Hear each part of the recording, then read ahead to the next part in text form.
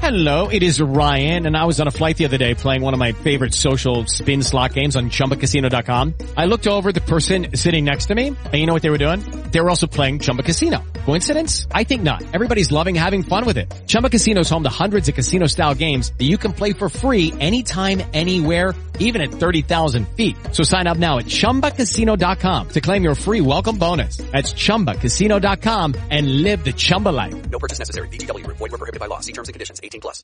With the Lucky Land Slots, you can get lucky just about anywhere. This is your captain speaking. We've got clear runway and the weather's fine, but we're just going to circle up here a while and get lucky. No, nothing like that. It's just these cash prizes add up quick. So I suggest you sit back, keep your tray table upright, and start getting lucky. Play for free at LuckyLandSlots.com. Are you feeling lucky? No purchase necessary. Void where prohibited by law. 18+ terms and conditions apply. See website for details. Terribles. Y luego alabar al Inter y desde luego... ¿Qué partido le hizo Inzaghi a Guardiola? Claro, y además un equipo que venía muy ordenado. Porque no tuvo la suerte que tuvo el City, porque Lukaku las tuvo, ¿eh? Claro, un equipo que vino muy ordenado de la época ya de Conte. Pero no te cae simpático, Roberto, que el protagonista, el autor del gol, haya sido un españolito y el héroe haya sido el portero brasileño. Es eso. Y además... Ningún inglés, escúchame. Ningún inglés. Ningún inglés y además una circunstancia. Y un entrenador español. O sea, otro entrenador español, Pep Guardiola, que consigue, además, pues tomando el testigo de Vicente del Bosque, entrenador español, después de Vicente del Bosque, ¿qué entrenador español ha ganado la Champions? Pues ninguno, ¿no? Porque todos han sido... Este tiene tres Champions. Han sido Ancelotti, ¿no? 2 en el Barça, 1 en el City. Es igual a Mou, que tiene también 2. Zidane, que tiene 3, y Ancelotti, que tiene 4, que es el líder. Del Bosque tiene 2. Del Bosque tiene 2 también. 2, la de París y la de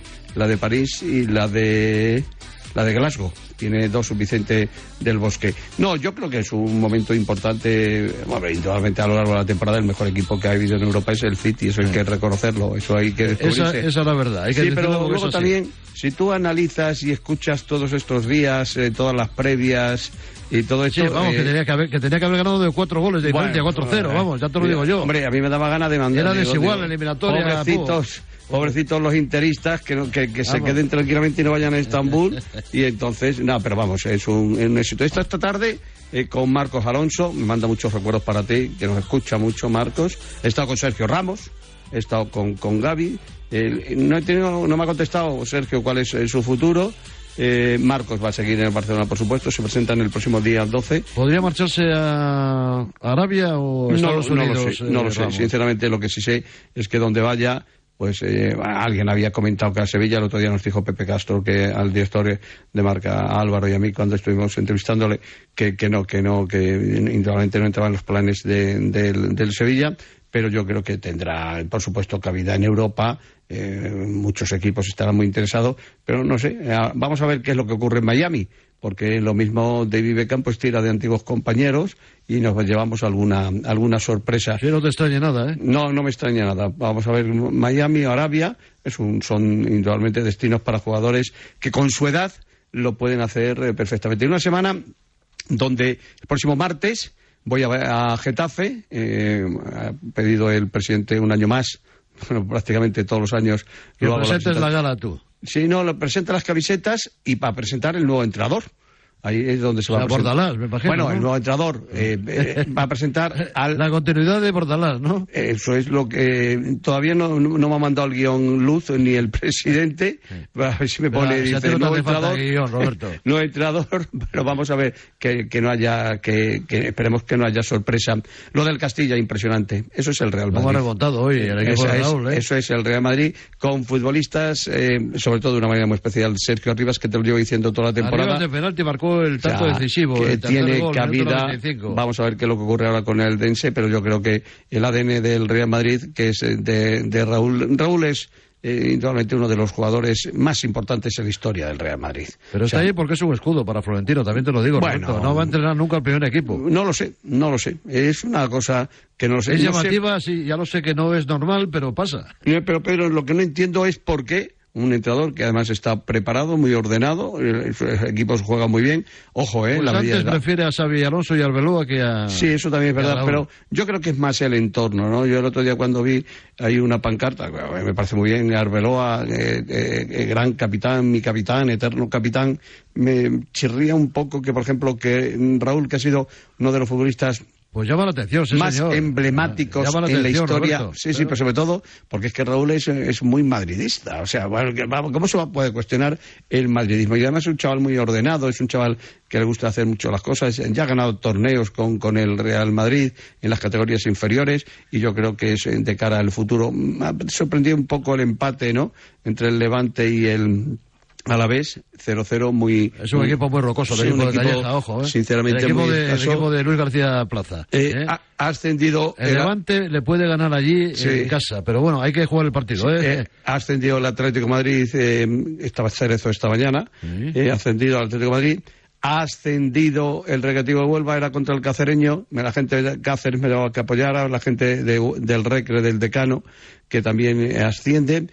Y luego, pues vamos a esperar. Se habla muy poco de la selección, porque es que, de verdad, esto de la selección... Mañana hablamos ya de la selección. Mañana sí. Hasta el viernes de la selección. Sí, pero hay que hablar más, o sea, no se puede estar... Y claro, la selección no es el futuro de Nacho, que se va a quedar en el Real Madrid, el futuro de Jordi Alba, que vamos a ver dónde va, el futuro de esto, hablar de la salida de Messi... Hay que hablar de la selección y el partido de la selección del jueves. Porque, además, yo creo que el recibimiento que se le tiene que pegar a un futbolista como Rodri cuando venga es espectacular. Ojo que me parece que si no es el capitán será Jordi Alba, pero por ahí estará Rodri en antigüedad y en... Y Navas también antes, ¿Perdón? Y Navas también. Sí, Navas también por antigüedad. Yo soy muy de Navas. Date cuenta la repesca. Pavel, que estás ahí, que no dices nada, callado, escuchando a Roberto. Hombre, yo estoy escuchando a Roberto, que... Qué educado, Buen arbitraje, Roberto aprende. Buen arbitraje ayer del polaco, Bueno, yo tengo mis dudas, perjudicó más al Inter, favoreció en exceso al City. No. Vamos, casero, vamos, tirando para casa. ¿Sabes qué pasa? Como no gane el City la UEFA... Alguien sale escaldado del partido, ya te lo digo yo. Marciniak, yo creo que nos dio una lección a todos, ¿no? Creo que a mí me gusta porque los árbitros no pueden ir de amiguitos de los jugadores. No pueden ir. Está demostrado que tenemos que ser unos malotes para llevar el partido a buen puerto. ¿A ti qué te pareció, Pavel? A ver, sinceramente. Claro, yo creo que ahí la forma de arbitrar de Marciniak creo que beneficia un poquito a los ingleses. Porque al final, los que van más duro son los italianos. Ha habido faltas que no le pitó a favor del Inter, que no pitó faltas... que eran faltas clarísimas, y no las pitó. Hoy no toca hablar mal del árbitro. Yo creo que... a mí me estuvo bien, en línea general estuvo bien. A mí me gustó. Yo creo que la mayor victoria de Marciniak es que hoy, o esta mañana, nadie habla en las portadas no se ha hablado del arbitraje. A mí me Eso es lo más importante. Yo creo que es la mejor victoria. Lo que sí me tiene obsesionado, y Pavel no hemos tenido la oportunidad, la propuesta, o sea, esto no se trata de ocurrencias. Yo creo que se reúnen ahí se reúne Medina Cantalejo y no sé quién más se reúne. ¿Sí? Y esto no se trata de ocurrencias de lo primero que ocurre. Luego le dicen a Ladis, oye Ladis, comenta esto. Bueno, o sea, yo creo que el proyecto del arbitraje español tenía que ser mucho más serio de cara a... ¿Va a ser más fácil, Roberto, hablar con Del Cerro o con Mateu, Lauz? ¿Tú qué piensas? ¿Perdón? ¿Con quién vamos a hablar antes? ¿Con Del Cerro o con Mateu? Yo creo va a estar difícil, Bueno, Mateu tiene el personaje ese de hablar muy poco. Yo le vi una entrevista que hizo, que me encantó muchísimo, Vicente del Bosque para El País, que fue una entrevista espectacular. Del Cerro, él vive muy aislado, vive ahí cerca de Alcalá de Henares y tampoco es una persona... Pero, ¿podríamos hablar con Del Cerro? Yo le llamaré. Lo que pasa es que por supuesto. Los árbitros... Del Cerro sí, con Mateo más difícil. Le llamaré yo personalmente a Mateo. Pero yo te digo una cosa, Del Cerro, ahora es que no sé cuál es la función que van a tener, Pavel. Bueno, Mateu, en teoría, ha dicho que no va a continuar en la sala BOR. Bueno, que no va a continuar, ¿no? Que no acepta la proposición de Luis Medina Cantalejo para entrar en el cuerpo específico de VAR. Y los rumores ya sabes cuáles son, pero es que tampoco hay nada confirmado. Esos rumores de que tenía ofertas de Oriente Medio. ¿No? De Oriente Medio. Sí, pero de tampoco sé si para pitar o para dirigir desde los despachos. Es que, claro, él no ha dicho tampoco nada, pero sé que los rumores están ahí. Y o se va a la UEFA con Rossetti, ¿no? Bueno, yo creo que Mateu lo que quiere es estar en el verde, yo creo. Le gusta Fíjate estar ahí. cómo se marcha, ¿no? Con lágrimas, hundido prácticamente. Y yo creo que van a intentar estirar el chicle por lo menos 2-3 años más, seguramente. A mí me parece que ni Del Cerro ni por supuesto Mateu tienen que estar en la sala BOR. O sea, me parece, o sea, yo veo en la sala BOR y se me cae el mito de Mateu Laoz, que para mí es el mejor árbitro de la historia. Para mí el mejor árbitro madrileño de la historia es Del Cerro, a pesar de que haya tenido, y sé que le molesta, la última temporada que ha sido desastrosa, pero para mí son dos árbitros que tiene que apoyar. O sea, lo primero que tiene que hacer, Pavel, el Comité Técnico de Árbitros con Medina Cantalejo, hoy, que ya ha acabado todas las competiciones, bueno, falta lógicamente el ascenso, ¿no? Es aparecer y dar una rueda de prensa. Sí. Hemos visto como el año pasado hicieron un resumen de lo que era la temporada, ¿o no te acuerdas? Dijeron 95% de aciertos, el VAR tal igual. Bueno, pues lo vamos a pedir. Eso, ¿por qué no ocurre este año, Pavel? Yo siempre he dicho que los árbitros no sirve de nada que hablen después de los partidos. Lo he dicho siempre. ¿Por qué? Porque al final el árbitro habla en el campo, deben hablar con las tarjetas y con normalidad. Fíjate lo que te digo. No, pero al final, no lo que yo digo es que no sirve de nada porque al final sería una jauría por parte de la prensa, ¿no? No lo he pitado el penalti pues porque no lo he visto o porque no me lo ha parecido. Al final los árbitros hablan con el silbato y con las tarjetas, pero sí me parecería bien que igualmente ya sabéis que los viernes el comité reúne a los árbitros y les dice, oye, esto se ha hecho bien, esto se ha hecho mal, oye, pues explícalo dónde os habéis equivocado y dónde habéis acertado y por qué. Bueno, pues vamos a pedirlo. Será más transparente y mejor. Y vamos a exigirlo, que se me va el tiempo, que tengo todavía muchas cosas encima de la mesa. Sí, pero hay... pero esto tiene que comenzar ya. O sea, la competición, la Liga en España comienza, me parece que es el 14 de agosto. Sí, señor. 14 de agosto. Por cierto, la Supercopa me parece que es el día 18 entre el Sevilla y el Supercopa. City, la Supercopa de Europa. Pero la Supercopa es del 10 y algo de agosto. 16, si no recuerdo mal. 18 puede ser, sí. Sí, 16, me parece que me dijo el otro día Pepe Castro, José Castro, el presidente del Sevilla. Pero hay una circunstancia que para mí me parece el 16. Una circunstancia... Arranca, Roberto, arranca, venga. No, arranco con un tema que no puede ser que no haya una comparecencia de Medina Cantalejo y Clos Gómez y sus asistentes que se han hartado, como dicen en mi tierra, en Trujillo, en Extremadura, cuando aparecían cada 3 meses, señor, dando datos en no sé qué porcentajes, etcétera, etcétera. Pavel, tienen que dar la cara. Pues nada, por ellos. Vamos a por ellos, sí señor. Me parece muy mal que digas eso de... No, es que no me parece que bien hablen los árbitros. Que hablen tienen ya. Que hablar y tienen no que servirá salir. de nada. Bueno, Roberto Gómez, Pavel, Fernández, tú abrazo fuerte a los dos. Abrazo. Hasta luego, amigos. El deporte es nuestro. Radio Marca.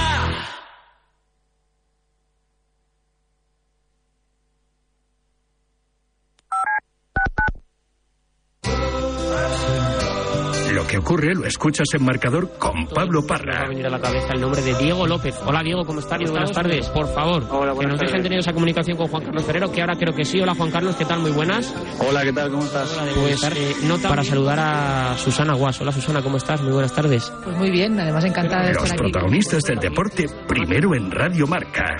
De 7 a 11:30 hablamos de deporte. Simplemente periodismo. Monse, cáncer de mama, 45 años. Escúchame, cáncer. Me has cambiado la vida 2 veces. La primera me pillaste desprevenida. Pero uno aprende, ¿sabes? A resistir, a plantarte cara. No has acabado conmigo. Ahora me has hecho más fuerte. Valorar más las pequeñas cosas. He vuelto a sonreír y confiar en la investigación. En CRIS contra el cáncer damos esperanza a miles de personas creando tratamientos innovadores para que su vida no pare. CRIS contra el cáncer. Investigamos. Ganamos.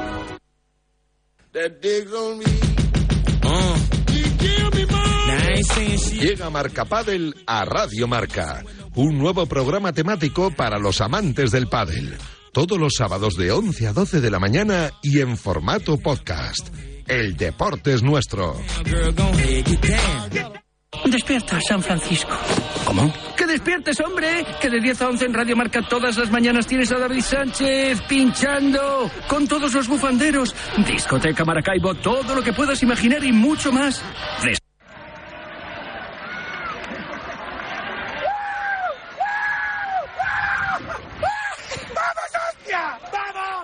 ¿Qué cosas dices, Javi Moreno? Felicidades, entrenador. Muchas gracias, Parrado, muchas gracias. Ese Tarazona, qué bonito es. Sí, la verdad que lo de ayer fue un día especial. El gran trabajo que hemos hecho durante el año con la plantilla. Tengo la verdad que una plantilla, unos chavales formidables, que cada entrenamiento lo han dejado todo, cada partido lo han dejado todo. Y solo tengo que palabras de agradecimiento para ellos, porque ir empate o ir perdiendo y al final sacar esa casta y esa rabia y ganar los partidos y la verdad que ha sido un año. Bueno, tú imagínate lo que ha sido, ¿no? Un partido, se gana por la mínima en casa, luego se empate en el último suspiro, en el último minuto. Más emoción imposible, Moreno. Sí, la verdad que sí, porque encima el partido de casa nos pusimos 2-0 al primer minuto de la segunda parte y en el minuto 3 nos expulsaron al central. Estuvimos jugando 42 minutos más 6 de prolongación, 48 minutos con uno menos y la verdad que Navalcarnero tiene un grupo de futbolistas y nos sometieron mucho, nos metieron un gol y subimos a aguantar el resultado y mira, gracias a Dios ese resultado pues nos ha dado la oportunidad de ascender a primera. Bueno, te imaginas, estás en la primera red, que es la división de bronce. Son categorías complicadas. Al final se juegan muchos partidos. Luego meterse en un playoff de estos es una lotería, también hay que decirlo. Las cosas como son. Al final se consigue el ansiado ascenso y vas a estar ahí, bueno, pues en la élite de lo que es la categoría de bronce del fútbol español, Moreno.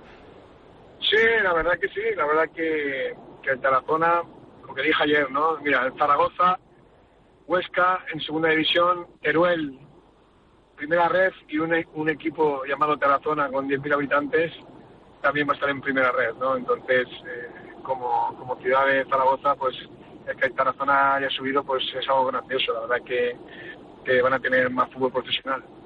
Bueno, yo me alegro mucho por ti, sé que trabajas bien, te gusta esto.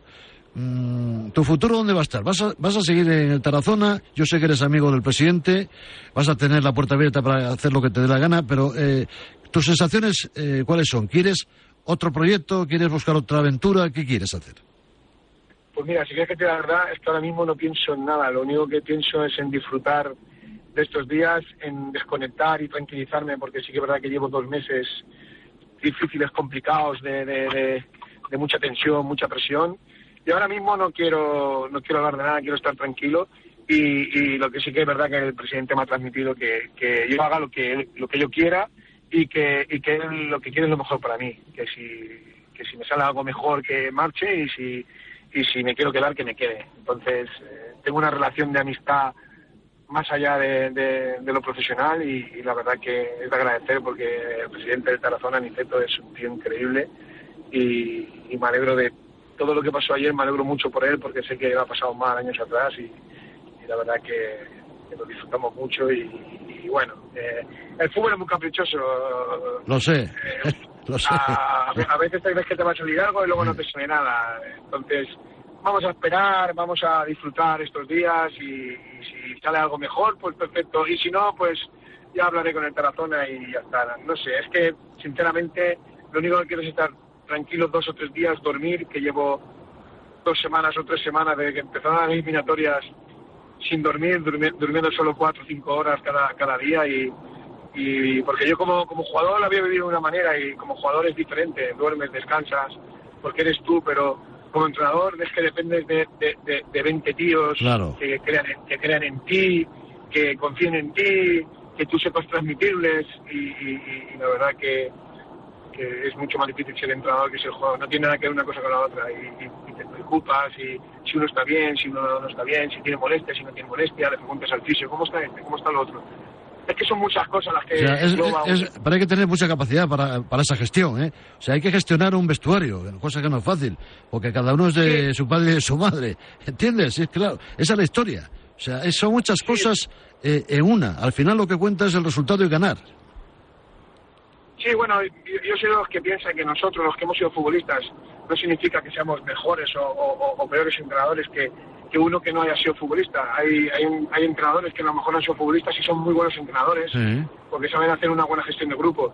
Pero sí que es verdad que los que hemos sido futbolistas y hemos estado muchos años dentro de un vestuario, pues sabemos el trato que tienes que tener con el futbolista, sabemos la cercanía que tienes que tener el futbolista, sabes cuándo tienes que ser duro, sabes cuándo tienes que doblar un poco el brazo. Todo eso, pues los que hemos vivido muchos años de vestuario y muchos años de fútbol, eso sí que es verdad que a lo mejor lo sabemos gestionar un poquito mejor. Pero luego hay entrenadores que a lo mejor no tienen eso, pero manejan otros aspectos del fútbol que a lo mejor mejor que uno que ha entrenado, que ha jugado siempre al fútbol profesional, ¿no? ¿Qué entiende mejor el jugador, Javier Moreno? ¿Entiende mejor el discurso sencillo, práctico, directísimo, o que le hables de la táctica del partido? Mira, yo te digo cómo soy yo y como yo transmito. A mí me gustaban que me dijeran la verdad. Aunque me duela, prefiero que me digan la verdad. Porque luego cuando yo me iba a casa, yo pensaba, hostia, si es que me está diciendo la verdad el míster. Por ejemplo, Luis Aragonés. Luis Aragonés venía y te decía las cosas. Moreno, y tú decías, la madre que me parió, hostia. Pero luego cuando estabas en casa tranquilo decías, hostia, si es que tiene toda la razón del mundo. Entonces yo a mis jugadores les digo las cosas como las siento, como las pienso. Y aunque les moleste, porque yo sé que hay momentos que les puede molestar, pero yo quiero el bien para ellos, porque el bien para ellos es el bien del grupo, el bien en común de todos, ¿no? A mí no me gusta que un futbolista sea egoísta, aunque los futbolistas son casi todos egoístas, pero tienen que poner todos el esfuerzo, el sacrificio para el grupo, no para nivel personal, porque cuando es uno a nivel personal, al final los compañeros se das cuenta y te rechazan, ¿no? Entonces, yo creo que el éxito de este año de Tarazona es que hemos hecho un grupo espectacular de chavales, formidables futbolistas que venían el año pasado de descender, incluido el cuerpo técnico. Nosotros el año pasado descendimos con el Badalona, pero nos han dado la oportunidad en Tarazona de hacer un buen equipo, de firmar buenos futbolistas, porque hay futbolistas que muchas veces descienden de equipos y no significa que sean malos futbolistas, sino que tienes que saberlos entender, tienes que llevarlos a tu terreno y tienes que hacerles creer que son buenos futbolistas, ¿no? Porque no todos los años te salen bien. Yo cuando jugaba al fútbol ha habido años que he metido 22 goles y otro año he metido 7. Claro. Y era el mismo futbolista, pero el fútbol va tan deprisa que cuando miras las estadísticas, porque al final todo eso son estadísticas y números, ¿no? Y dinámica, y la dinámica. Cuando estás en una dinámica buena, el equipo va para arriba y se nota, dinámica ganadora. Sí, pero todo el mundo al final quiere el futbolista que mete 24 goles un año, y eso no te garantiza que el año que viene vaya a meter 24. Claro. Tú metiste... te mete 3, o te mete 4, o te mete 7. Tú metiste muchos goles, Javier Moreno. Sí, yo metí muchos goles, pero ha habido años que no he metido tantos goles. Yeah. Y era la misma persona, pero a lo mejor... Y te preguntabas, ¿por qué estoy tan tieso este año, no? No, porque a lo mejor en un grupo encajas mejor y en otro grupo pues a lo mejor no encajas tan bien, o los futbolistas no te entienden. Es que son muchas cosas, son muchos factores los que afectan a un futbolista, ¿no? Y eso hay que entenderlo, y como entrenador eso lo tienes que saber gestionar muy bien, y sobre todo hacer creer al futbolista que es buen futbolista, ¿no? Y incidir mucho en ello, y cuando ves a un futbolista que está abajo, ir a hablar con él y decirle, quédate tranquilo, tío, que las cosas van a ir bien, no te preocupes. Es que son muchas cosas. El ser entrenador es muy, muy difícil y muy complicado. Pero yo, desde mi punto de vista, yo soy muy directo, digo las cosas al grano, a la cara, efectivamente. Al pan, pan, y al vino, como se dice. Y siempre, mi forma de ser siempre ha sido así. Entonces, me sale así y la verdad que me está yendo bien, y esperemos que siga yéndome bien, ¿no? Ya viste a Mendilibar, el discurso sencillo y el Sevilla campeón de Europa otra vez. Mendilibar, pero sí, claro, pero ¿qué me vas a contar? Yo estoy cansado ya de los contadores de cuentos, de los fabuladores. Al final el fútbol son tener buenos futbolistas y hacerles trabajar y que crean en ti. Esa es la realidad, la auténtica realidad que tiene este negocio. Cuanto mejores futbolistas tienes, más oportunidades tienes de ganar cosas. Hombre, que se lo digan a Guardiola, después de gastarse 1.000 millones de euros. Y ahora que ganase la Champions. Mira cómo le complicó la vida a Inzaghi anoche. El Inter, anda, que no le complicó la vida. Madre mía.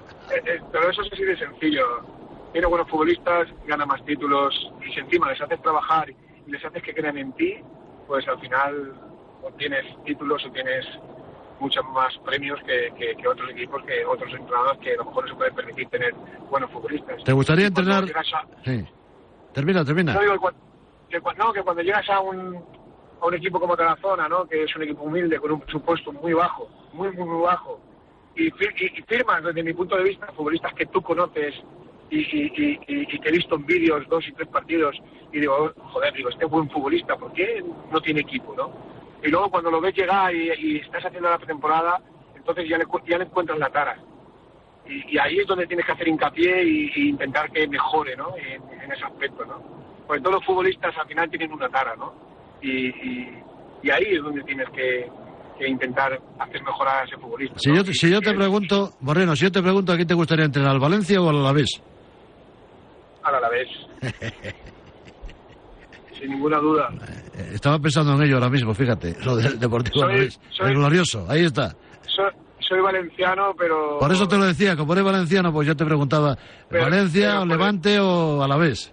Ya, pero ¿sabes qué pasa? Que yo soy valenciano, pero nunca he tenido ese acercamiento a Valencia, porque nunca he jugado en el Valencia. Es verdad, eso, sí, es verdad. ¿Sabes? Entonces, yo he estado en el Alavés, mis mejores años como futbolista los viví allí, sé que me tienen un cariño especial en Vitoria, y por supuesto, antes que Valencia me gustaría entrar a Alavés. Eso está más claro que el agua. Pues nada, tomo nota de ello. Moreno, Javi Moreno, un grande de la futbolista española, entrenador, ha subido al Tarazona, un equipo modesto, a la primera red, y ahí está, peleando, luchando cada día y buscando el éxito, que es lo que te deseamos para ti, querido amigo.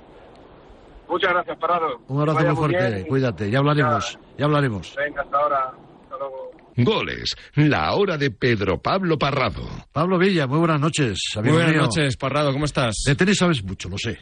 Bueno. O sea, sabes tanto como Djokovic, que ya tiene 23 títulos, que se dice pronto, ¿eh? Casi nada, No, sí. no, son muchos títulos y títulos de los importantes, de los majors, que se dice. 23 Grand Slams, eso es. Eso es tremendo, ¿eh? Eso es tremendo. Un jugador que ha vuelto a ganar, no estaba Nadal, tampoco Alcaraz, quedó fuera de combate en las semifinales, precisamente frente al serbio, que ha ganado este título y se ha impuesto a un noruego que a mí me gusta, este chico, el Casper Ruud que además viene de la escuela de Nadal, de la factoría Nadal, ¿no? Eso es, se ha formado en Manacor, de hecho tiene en su equipo a un entrenador de la propia academia de Rafa, Pedro Clar, y bueno, ha intentado competir al menos de inicio, le ha costado en ese primer set a Djokovic, se notaba que tenía un poquito ese cansancio de la semifinal de lo que le exigió Alcaraz, pero luego ya en el segundo y el tercero ha impuesto su ley y bueno, ha superado ya a Rafa esos 22 Grand Slams y se convierte en el jugador con más grandes de la historia, al menos de momento. Al menos de momento, pero bueno, ahí está, con los años que tiene, tiene 38 años, me 36, parece. 36, bueno, no está mal, ¿eh? No. No está mal, porque yo le veo bien, ¿eh? Fíjate, era un partido complicado, le veo rápido de piernas, se mueve como pez en el agua en la pista, la tierra batida no es lo suyo, precisamente, pero bueno, ha ganado ya muchos títulos, quizás ha sido el único que ha ganado 2 veces todos los majors. Eso se dice pronto, pero es la realidad. Y bueno, tiene también la posibilidad de ganar los 4 este año. De momento ya ganó Australia, ha ganado en París, no gana desde Rod Laver en el año 69. Solo ha habido 2 tenistas que han conseguido los 4 en un año. Eso no es fácil, ¿no? Los 4 es y al ritmo que va, salvo que Alcaraz recupere sensaciones, que ya dijo que va a estar en Wimbledon, ahora mismo complicado para Djokovic. Pero digo una cosa, lo de Alcaraz, vamos a ver, es un chico... yo creo que el estrés, el nerviosismo, la tensión que tiene, querer ir a todas, al final se puede romper, que fue lo que le ha pasado en Roland Garros, ¿no? Es un tema que tiene que controlar, ese ímpetu que tiene le está perjudicando. Sí, es un tema puramente emocional, porque tenístico en la pista ha demostrado que es ahora mismo de largo el mejor tenista del mundo. El problema es luego la cabeza. Él mismo dijo en la rueda de prensa después del partido que le costó hasta comer, y evidentemente esto es fácil decirlo desde aquí, opinar y decir que hay que saber gestionar la presión es muy complicado, pero evidentemente para ser el mejor tienes también que gestionar otras cosas y la presión es fundamental, y a Carlitos le superó el otro día. Gracias, Pablo Villa. Esto decía el bueno del Alcaraz. Ha sido complicado, ¿no? Manejar las rampas que han salido. Al final del segundo set pues era la mano, luego ha empezado las piernas y al final ha acabado siendo prácticamente todo el cuerpo. Yo tengo claro que bueno, al final la tensión del partido, lo exigente que han sido los primeros 2 sets, pues ha pasado factura. Lo único que puedo decir es que toca entrenar más, toca, pues bueno, la experiencia de este partido se queda en mi mente.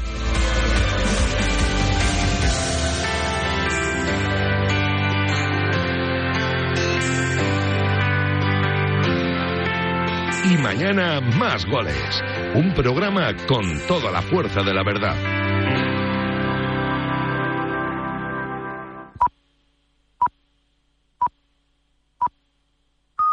¿Tienes ganas de apostar en el próximo partido? Entra en Winamax.es y aprovecha la mejor variedad de apuestas del mercado. Podrás ver las supercuotas del día y contar con las opciones de My Match y del Cash Out para hacerlo a tu manera. Winamax, no esperes más. La emoción a un solo clic. Winamax, las mejores cuotas. Juega con responsabilidad, solo para mayores de 18 años. Judy was boring. Hello. Then Judy discovered ChumbaCasino.com. It's my little escape. Now Judy's the life of the party. Oh, baby, mama's bringing home the bacon. Whoa, take it easy, Judy. The Chumba life is for everybody. So go to ChumbaCasino.com and play over 100 casino-style games. Join today and play for free for your chance to redeem some serious prizes. ChumbaCasino.com. No purchase necessary. Void where prohibited by law. 18 plus terms and conditions apply. See website for details. It is Ryan here, and I have a question for you. What do you do when you win? Like, are you a fist pumper, a woohooer, a hand clapper, a high fiver? I kind of like the high five, but if you want to hone in on those winning moves, check out Chumba Casino. At ChumbaCasino.com, choose from hundreds of social casino-style games for your chance to redeem serious cash prizes. There are new game releases weekly, plus free daily bonuses, so don't wait. Start having the most fun ever at ChumbaCasino.com. No purchase necessary. VGW. Void where prohibited by law. See terms and conditions. 18 plus. Y ahora, Javier Amaros trae las mejores apuestas de goles con Winamax. Winamax, las mejores cuotas.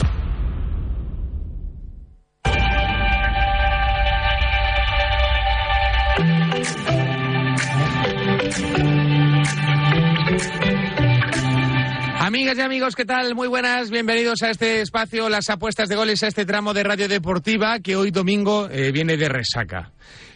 Esto es así. Viene de resaca y de las grandes, en lo emocional, en la final de la Champions, en la final de Roland Garros, en la NBA, en la Liga Endesa. Madre mía, qué recta final de temporada estamos disfrutando y viendo, y todo gracias a nuestros amigos de Winamax, que siempre te recomiendan apostar de manera responsable, solo si tienes más de 18 años y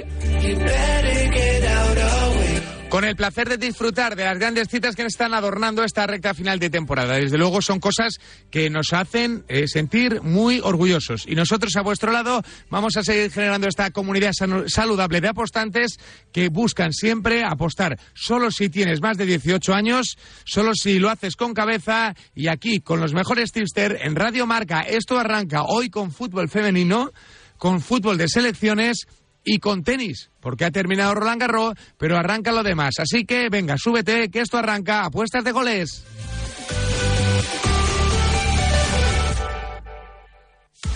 Es el momento de apostar en Radio Marca con Winamax. Winamax, las mejores cuotas.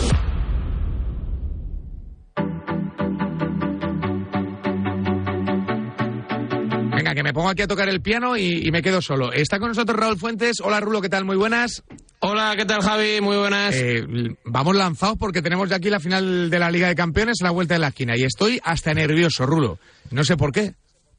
Bueno, hombre, una final de la Champions siempre es estimulante, ¿no? Y más con estos dos conjuntos que han llegado, el Manchester City buscando coronarse por primera vez, y luego está el Inter, que casi todo el mundo no le da como favorito, que yo creo que eso a los italianos les gusta, ir de tapados, que no sean favoritos, y que 13 años después tienen la posibilidad de ganar la que sería su cuarta Champions. Es decir, que en cuanto a palmarés y a escudo, quizá el favorito podría ser el equipo nero-azzurro, pero es evidente que en el fútbol actual, en el fútbol moderno, el conjunto que dirige Pep Guardiola parte como favorito, evidentemente. No te quiero presionar hoy, Rulo. ¿Sabes qué preguntan los oyentes por los picks del Rulo, no? ¿Ah, sí? Sí, espera, te voy a mandar una captura de Instagram para que la gente piense que la gente, vamos, espera, a ver si la encuentro. Aquí está. Muy bien. Te la mando directamente, para que no, Perfecto. para que veas que no hay ni trampa ni cartón. Perfecto. No te voy a apretar mucho, Fuentes, no te voy a apretar, pero ¿es tan favorito el City? O sea, ¿le das opciones reales al Inter de Milán de conseguir la Champions o no? A ver, opciones sí que las tiene porque o sea, no es, realmente... por ejemplo, Roma-Sevilla, todos entendíamos que iba a ser igualado. De hecho, en Winamax las cuotas eran calcadas y al final acertaron las casas de apuestas porque el partido fue igualadísimo. En la final de la Conference, más o menos igual. Salieron los dos equipos muy igualados y se demostró que era una final muy igualada. En el 90 iban empate. Pero claro, en la Champions las cuotas están a 1,47 el City, a 6,75 el Inter en los 90 minutos y que gana el trofeo 1,20 el City, 4,50 el Inter. No, a ver, a mí me parece que Estás viendo la captura que te he mandado, ¿no? Sí. Dímelo, sí. No. Me pone un oyente. Dime los pronósticos del Rulo, no los encuentro. No, a ver, a mí me parece que las cuotas están exageradas. Me explico. Es verdad que el Manchester City es favorito. Es verdad que en cuanto a juego, en cuanto a plantilla, en cuanto a nivel de todo, en cuanto que viene lanzado, ha ganado la Premier remontando 9 puntos. Ha ganado la FA Cup. Va en velocidad de crucero para hacer algo histórico que es ganar un triplete 24 años después. Esto ok. Vale, perfecto. El Manchester City es favorito. Sabe lo que es jugar una final y perderla, que esto también es muy importante para tener ya un bagaje, una experiencia. Pero es una final y yo creo, hombre, al 50% no está, pero yo al Inter le daría más posibilidades. Es decir, desde la distancia y desde fuera, yo entiendo a los jugadores o a los aficionados del Inter de Milán como que no son muy respetados. ¿Sabes lo que te digo? Sí, bueno, yo me sentiría así, ¿eh? Me sentiría como claro, ellos. A mí que se pague a 1,20, que el Manchester City sea campeón de la Champions a un solo partido, yo entiendo que los del Inter piensen, oye, pero el Manchester City ¿contra quién juega? ¿Contra el San Gregorio, que es un equipo de barrio de Badajoz? Me lo estoy inventando, ¿eh? Sí, contra un Inter de Milán que tiene 3 Copas de Europa en el palmarés, ¿sabes? Entonces... es favorito el Manchester City, pero yo al Inter le doy chances, evidentemente. Yo también. Así que todos atentos a la dicho esto, va a ganar el City. Dicho esto, va a ganar el City. Pero que nadie se caliente y diga, bueno, va a ser una paliza, que no sé qué, que no sé cuánto, que el City, que... A ver, que es una final de Champions, cuidado. Pero tú me has dicho cuotas, ¿no? Y me has dicho la de 6,75, ¿no? 6,75 en 90 minutos el Inter de Milán, 4,50 o sea, que levanta la copa. O sea, me parece que es una... Porque ni mucho menos es tan loco pensar esto que en 90 minutos gane el Inter la final. No es tan loco. De hecho, es una oportunidad maravillosa. Está a 2,80 el X2, es decir, el empate o Inter en los 90 minutos de juego. A ver, yo creo que va a ganar el City, y tú también lo crees, Rulo, lo hemos hablado muchas veces, pero sí, que el Inter no es mal equipo. Tiene a Lukaku, tiene a Lautaro, tiene a un montón de talento individual defensivo, tiene a Onana, que es un portero que si tiene el día, igual si tiene el mal día se mete 3 goles, pero como tenga el buen día te para 4. Bueno, tiene cositas para hacerle partido al City. Para que la gente se haga una idea, Rulo, ¿va a salir Inzaghi ofensivo? ¿Va a poner a Lukaku y a Lautaro juntos? ¿O el run este de que Lautaro va a jugar en punta y Lukaku va a esperar en el banquillo es real? No, yo creo que Lukaku banquillo y Edin Dzeko en la delantera. Es decir, lo que funciona no se toca, y si los 11 que suele poner Simone Inzaghi en Champions están bien, van directos al 11. Es decir, y además Edin Dzeko tiene gol, te juega de espalda, te aguanta la defensa, te ayuda a abrir espacios para su socio, que es Lautaro. Yo creo que Dzeko arriba en punta con Lautaro Martínez. Además, Edin Dzeko se despide del Inter, seguramente se va a ir al fútbol árabe, como no. Y Romelu Lukaku, si la cosa se pone fea, pues minutos para el belga, para el exuberante en la segunda parte.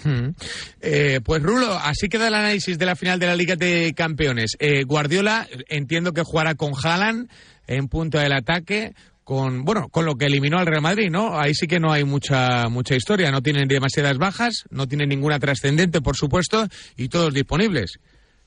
Sí, bueno, con la duda de Kyle Walker, pero bueno, creo que va a llegar a la final. Otra cosa es que sea titular, porque generalmente, si exceptuamos la eliminatoria ante el Real Madrid, Walker no ha sido titular en la gran mayoría de partidos top. Lo ha sido Akanji por la derecha y Nazan Ake por la izquierda. Veremos a ver si inventa algo diferente el bueno de Pep Guardiola. Lo dudo, pero porque lo tiene muy encaminado por la superioridad, parece técnica, que tiene City. Aunque, como decimos, no es para 1.20. Rulo, un abrazo grande. Un abrazo, Javi. Un abrazo para Raúl Fuentes Castillo, hablando de la final de la Liga de Campeones. Una pasada que vamos a contarte, por supuesto, en directo en Radio Marca. Estás escuchando las apuestas de goles con Winamax. Winamax, las mejores cuotas.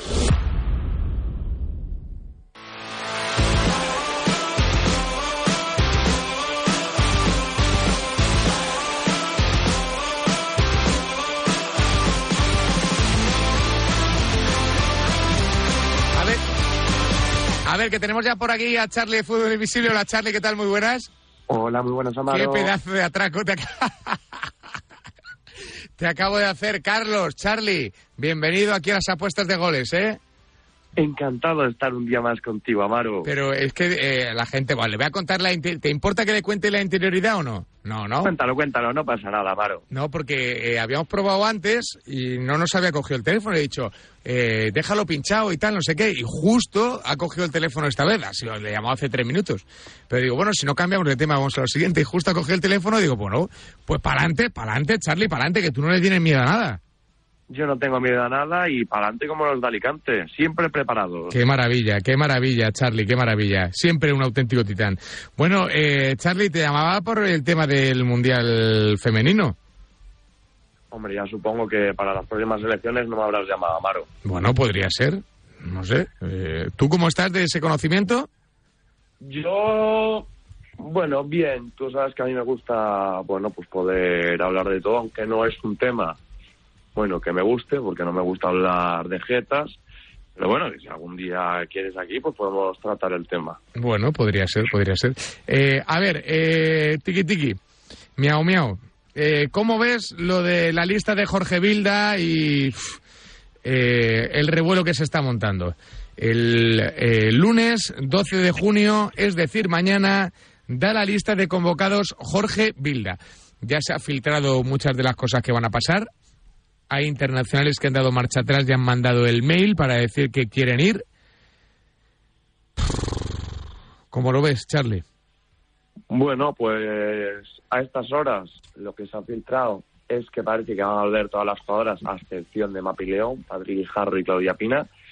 Parece que las demás han dado marcha atrás y bueno, tú sabes que yo no estoy a favor de lo que hicieron, creo que sí que hubo totalmente en las formas, y yo creo que ellas ahora pues también se han dado cuenta y bueno, en vez de responsabilizarse de lo que han hecho y llegar hasta el final, pues bueno, pues han cogido el camino fácil, que es decir, que ahora vuelven.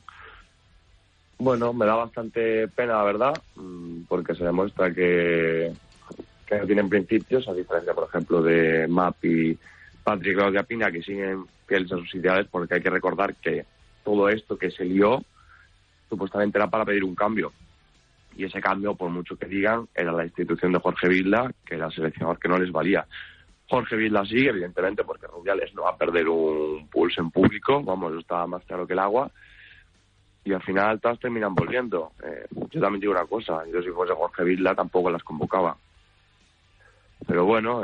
Pero las va a convocar, Charlie, entonces así. Sí, las va a convocar y bueno, ya veremos luego si alguna juega. Yo tengo mis dudas, por ejemplo, de que Sandra Paño vuelva a jugar titular. De hecho, si por mí fuese, no porque hubiese hecho esto, sino porque para mí... Por su rendimiento, sí, ya lo dijiste en la Eurocopa, fuiste bastante claro, además.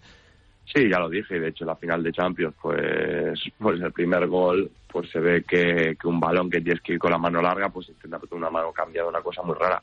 Entonces no está, la suerte que tienen durante la temporada del Barça es que no les tiran mucho, es que cada vez que va un partido que les tiran es que Sandra Paños hace aguas por todos lados. Bueno, te llamaba no por la lista, que ya más o menos, sino por las opciones de España para el Mundial. No sé si se elevan exponencialmente, un poquito, mucho, de España para intentar llegar lejos o incluso ganar la Copa del Mundo. Yo, sinceramente, hombre, está claro que se pueden elevar más que antes. Porque, bueno, a ver, yo te puedo decir mi opinión, Charlie. Sí, por supuesto. Yo creo que esto es un mejunje que va a salir mal. Lo digo ya. Va a salir mal. Va a salir mal porque el ambiente va a estar muy enrarecido. Es una evidencia que ya en mi opinión, ya se perdió la Eurocopa y ya se está perdiendo el Mundial. Y pasó exactamente igual con los chicos en Rusia, en el Mundial de Rusia con la destitución de Lopetegui, se perdió el Mundial. Y creo que en esta etapa de Luis de la Fuente, pues también se van a perder muchas cosas por todos los incendios que hay alrededor de la selección española. Ya se perdió el Mundial de Qatar con todas las historias estas de Luis Enrique, que en mi opinión no ayudan, porque ir todos de la mano en un gran evento es fundamental, en mi opinión, y creo que es dificilísimo que vayan todas en este caso de la mano, o sea, es imposible. Sí, hombre, yo lo que tenía que decir, yo creo que más opciones que antes hay, un poco más, pero bueno, es que antes las opciones eran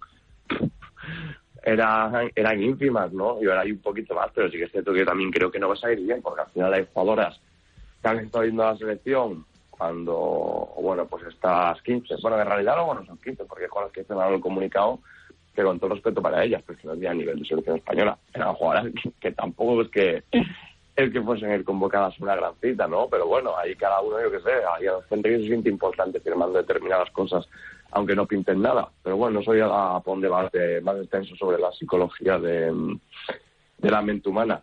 Pero lo que te decía, al final hay jugadoras que han estado yendo durante esta ausencia, que ahora, por la vuelta de otras jugadoras, se van a quedar fuera. Y bueno, no olvidemos que aquí ha habido un conflicto entre jugadoras Barça-Real Madrid, porque las del Real Madrid pues, no estuvieron de acuerdo con las formas de las del Barça, entonces decidieron ir a la selección, se pensaron muchas cosas que era porque las obligaban.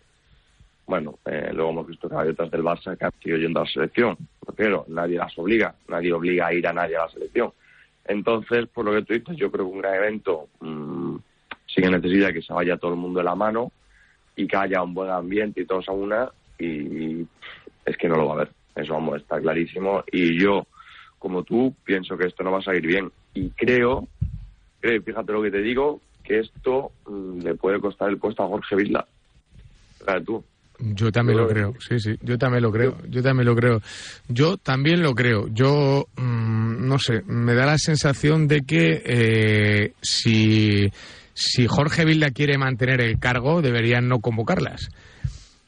Pero yo creo más que le va a costar, tú fíjate, porque al final pues todos sabemos cómo funciona la federación, que no dan puntos asumidos. Y yo creo que está claro que la federación no iba a echar a Jorge Vilda, porque como decimos, Rubiales no va a perder un pulso públicamente, pero cuidado ahora colocar a la selección, porque ya pueden tener una excusa para echarlo y empezar de cero. Sabéis que ahí le gusta quedar bien delante de todo el mundo. Entonces, ahora también, si esto no sale bien, Rubiales puede decir, mira, aquí no es que mantengamos a ninguno porque sea sobre compromisarios o no, sino por resultados deportivos, y ahora sí que creemos que, bueno, pues la etapa de Jorge Vilda ha terminado. Entonces yo creo que por ahí pueden ir los tiros y no creo que vaya muy desencaminado. Pues es que estoy totalmente de acuerdo contigo, Charlie. Me sabe mal no debatir contigo, pero es que es lo que hay. Cuando dos mentes tan preclaras como la tuya y como la mía se juntan, salen estas cosas. Efectivamente, solo salen cosas malas. Bueno, Charlie, a ver, Estados Unidos favorito para ganar la Copa del Mundo a 3,50 en Winamax, Inglaterra está a 5 euros, Alemania y España están a 7,50, Francia a 10 euros por euro apostado. Y a las francesas, sin ninguna duda. A la cuota están pagando, Estados Unidos, que creo que siempre está entre las favoritas, pero no es la Estados Unidos que arrasaba, que todos conocíamos, que están en su prime, la Megan Rapinoe, las Alex Morgan. Bueno, pues sí, todavía tiene una buena selección, pero no es lo que era. Entonces, para mí, no son las grandes favoritas. Inglaterra, pues ha colado ahí porque al final vienen de ganar la Eurocopa, pero claro, es una Eurocopa con muchos condicionantes. Una Eurocopa se hace en su país, que empiezan bien, que el público aprieta mucho, y ya lo vimos con Países Bajos la anterior vez. También se celebró en su país y consiguieron llevarse el título, ¿no? Yo creo que el localismo hace mucho. Entonces, por eso se han colado de la fiesta. En Alemania no tengo grandes esperanzas, sinceramente. De hecho, pues bueno, muchas horas se vienen de Wolfsburg y Bayern. Y ya vimos el otro día el Wolfsburg contra el Barcelona, que atrás hacía aguas por todos lados y prácticamente en todos los sectores del campo. Llegaron 2 veces y tuvieron suerte de meter esas 2.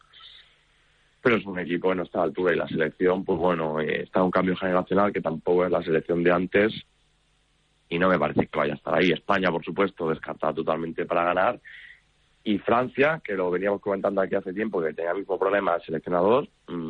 Las jugadoras no querían a Diacre, de hecho muchas renunciaron a ir, y finalmente, ya cuando varias se pusieron en huelga ya definitiva de no ir, y hubo un poco más de revuelo mediático, la federación decidió que no se Diacre. Todas han vuelto, van a ir todas a una, que yo que es lo que hablábamos antes, que creo que es lo más importante. Se ha generado ese ambiente de que ahora sí, ya no está Diacre, ya, bueno, pues ya ha pasado esa mala etapa, y es que con la plantilla que tiene en Francia, y sumado a esto que te acabo de decir, yo creo que deben ser las favoritas. La última, Charlie, ¿dónde ves a España? Pues desde casa. No. ¿La ves en semis, la ves en cuartos, la ves con dificultades incluso para pasar los grupos? ¿Dónde la ves? Sé que es pronto, y que todavía no tenemos ni siquiera la lista de convocadas, pero por un poco por cómo se van o cómo se huele todo lo que va a pasar. Mira, la fase de grupos al final la van a pasar fácil, ¿no? Entre comillas. Al final, bueno, es que tampoco tiene mayor complicación. Aunque fuésemos con España C, también la pasaríamos, o con España D, pero al final tienes Costa Rica y Zambia, que bueno, con todo respeto para ellas, pero son selecciones de un nivel muy, muy, muy, muy, muy inferior a España. Lo que digo, podríamos ganarles con una selección D o con nuestras 20. Luego Japón, quizás el partido entre comillas más complicado, pero bueno, ya vimos hace unos meses que jugamos contra ellas, que no fueron las del Barça, evidentemente, pero bueno, fue el grueso del Madrid y demás, y les ganamos con un buen repaso tanto del juego como de disparos a puerta, ¿no? Entonces tampoco creo que sea mayor problema. ¿Dónde nos vamos a quedar? Pues cuando nos toque un rival de los grandes, entre comillas, cuando nos toque una Francia, cuando nos toque una Inglaterra, una Alemania, una Estados Unidos. Yo creo que hasta ahí vamos a llegar, ¿no? Esto es como cuando le preguntas a los equipos femeninos, quitando Barça o Lyon, hasta dónde van a llegar en Champions, ¿no? Pues hasta que me toque uno de estos dos grandes. Hasta que te toque el Barça, hasta que te toque el Lyon. Cuando te toque uno de ellos, sabes que te toca irte para casa, ¿no? Pues en este caso yo creo que es lo mismo. No veo a España la suficiente capacidad de poder ganar ninguna de estas selecciones. Pues esto es lo que hay. Veremos hasta dónde llega España y veremos sobre todo cuál es la lista de Jorge Vilda. Te llamamos en los próximos días para que nos vayas contando cuál es la decisión de Jorge Vilda y cómo la interpretar, ¿vale? Por supuesto, Naro. Un abrazo, amigo. Un abrazo para Charlie de Fútbol Invisible, que nos ha recomendado cositas, entre otras Francia como ganadora de la Copa del Mundo Femenino, en la que veremos si está en las 15, 13, 12, 10 o todas en la lista de Jorge Vilda.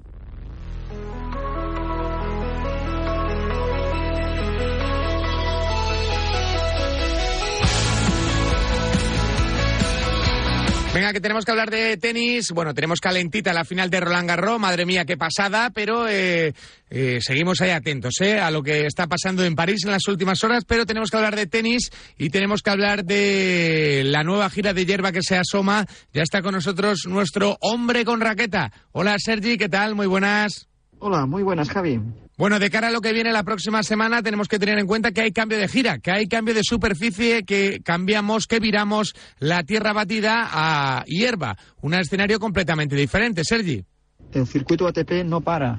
Aún estamos aquí analizando la final de Roland Garros, donde Novak Djokovic ha alcanzado pues un nuevo título del Grand Slam, donde ha demostrado ahora sí que es el más grande de la historia, el que tiene más Grand Slams, el que ha estado más semanas en el número 1 consecutivo, volverá a liderar la clasificación, pero hay que recordar que personalmente considero que ha sido la edición pues de nivel más bajo que hemos tenido de un Grand Slam en los últimos años, y además la versión de Djokovic no ha sido ni mucho menos su mejor, ha rendido claramente a medio gas y aún así pues le ha valido para lograr el título sin excesivas dificultades, sobre todo por la lesión de Carlos Alcaraz.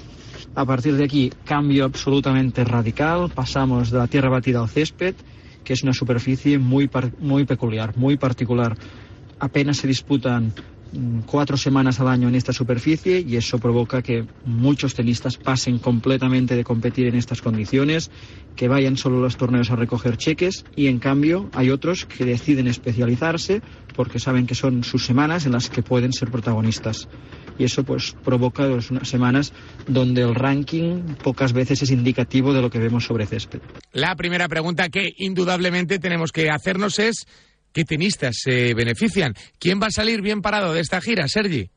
Sobre césped, el perfil de tenista que se ve más beneficiado es el de tenista bombardero, tenista sacador, tenista que vive de su poderoso servicio, que concede muy pocas oportunidades de rotura, y que también, pues, aunque aún cada vez hay menos, pues tenistas que se mueven muy bien en la red, que cierran rápido los puntos y que viven de los tiebreaks. Ese es el perfil de tenista pues muy por encima de los teóricos cabezas de serie, que se siente más cómodo en esta superficie. Tenemos 2 torneos y además ya conocemos los cuadros de ambos. Por eso te preguntamos, a ver, en Stuttgart, ¿qué vemos? ¿Qué tenistas hay? ¿Qué podemos hacer? Si nos vamos a Stuttgart, es una superficie sobre césped, pero más bien rápido. Eso provocará que tengamos unos partidos mucho más igualados de los que nos indican, tenistas favoritos que van a sufrir y van a requerir de tiebreaks, y aquí nos marcan como primer cabeza de serie y máximo favorito al título al griego Stefanos Tsitsipas, pero su rendimiento en esta superficie no suele ser ni mucho menos acorde a su ranking, y además hemos visto como esta última semana le hemos visto de todo menos preocupado por su tenis, sus affairs con Paula Badosa, sus viajes a Dubái, y evidentemente saltará a competir sobre césped sin haber pisado la superficie en el último año. Por lo tanto, sus opciones al título pues no las considero ni mucho menos acorde a lo que nos indican. En cambio, tenemos en el cuadro a los americanos Frances Tiafoe y Taylor Fritz, que estos tenistas sí que se adaptan muy bien a las condiciones, que el césped es ideal para su estilo de juego, vivirán de su servicio, vivirán de sus golpes en la volea, de sus puntos con pocos intercambios, y además son tenistas que están siempre a la espera de aprovechar el mínimo error de su oponente para lograr un break que sea prácticamente definitivo. Por lo tanto, en la parte baja del cuadro me quedaría con ellos dos. En la parte alta tenemos a Hubert Hurkacz, que si en la tierra batida pues no ha estado ni mucho menos al nivel que se esperaba, pero que sobre césped ya le hemos visto alcanzar una final de Wimbledon, y aquí tiene un cuadro muy favorable para que nuevamente le podamos ver luchar por el título o como mínimo para alcanzar la final. También hay torneo de césped en Países Bajos, así que Sergi, cuéntanos un poco cuáles son las líneas maestras de lo que nos vamos a encontrar en Países Bajos. En los Países Bajos, en Hertogenbosch, el torneo también es sobre césped, pero la superficie no tiene nada que ver con la comentada anteriormente en Stuttgart. En Hertogenbosch el césped es más bien lento, eso provoca que tengamos largos intercambios, y ahí sí que tenemos a tenistas del perfil pues de Daniil Medvedev, Jannik Sinner, Alex de Minaur, que quizás en condiciones más rápidas sufrirían, pero que aquí, en estas condiciones que nos encontraremos en este torneo, pues aquí sí que se deberían sentir mucho más cómodos. Pasan directamente a la segunda ronda, y eso pues siempre tiene aspectos positivos y negativos.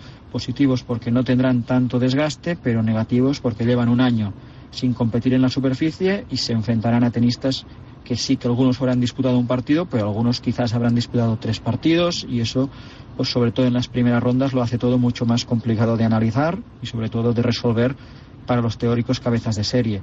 Si avanzan las primeras rondas, si avanzan en el cuadro, ahí sí que pues tendremos sobre todo a Daniil Medvedev como uno de los favoritos. Ya vimos el año pasado que no le permitieron competir en Wimbledon, pero en citas menores como esta alcanzó la final, y por lo tanto si nos tuviéramos que quedar con un nombre, aquí sería el del ruso, que además ha tenido muy poco desgaste en Roland Garros al caer a las primeras de cambio y por lo tanto ha tenido días más que suficientes para hacer esta transición siempre tan complicada de la tierra batida al césped.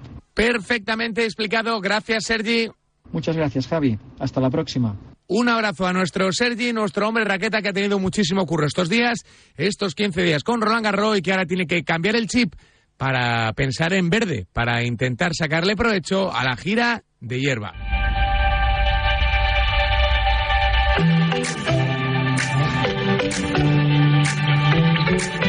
Recogemos en las apuestas de goles de hoy. Mañana volvemos con más fútbol.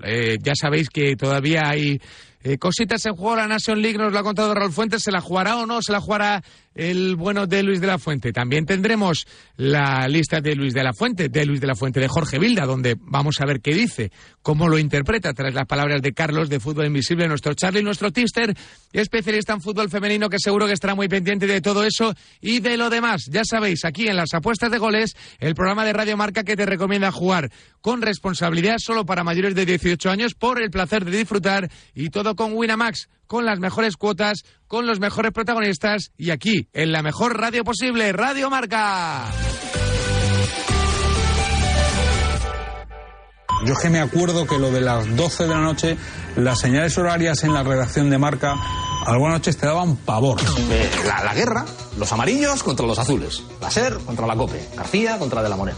Que se insultan, que pelean, pero que se necesitan. Allí se cruzaron líneas rojas que no se debieron cruzar. Esto era la ley de la selva. Y nosotros luchábamos como perros. Yo cuando acababa el partido, que te habías dejado el alma, yo me santiguaba porque digo, lo peor empieza ahora. Lo de ahora son dibujos animados. Esto es Bob Esponja y lo otro era Terminator, ¿no?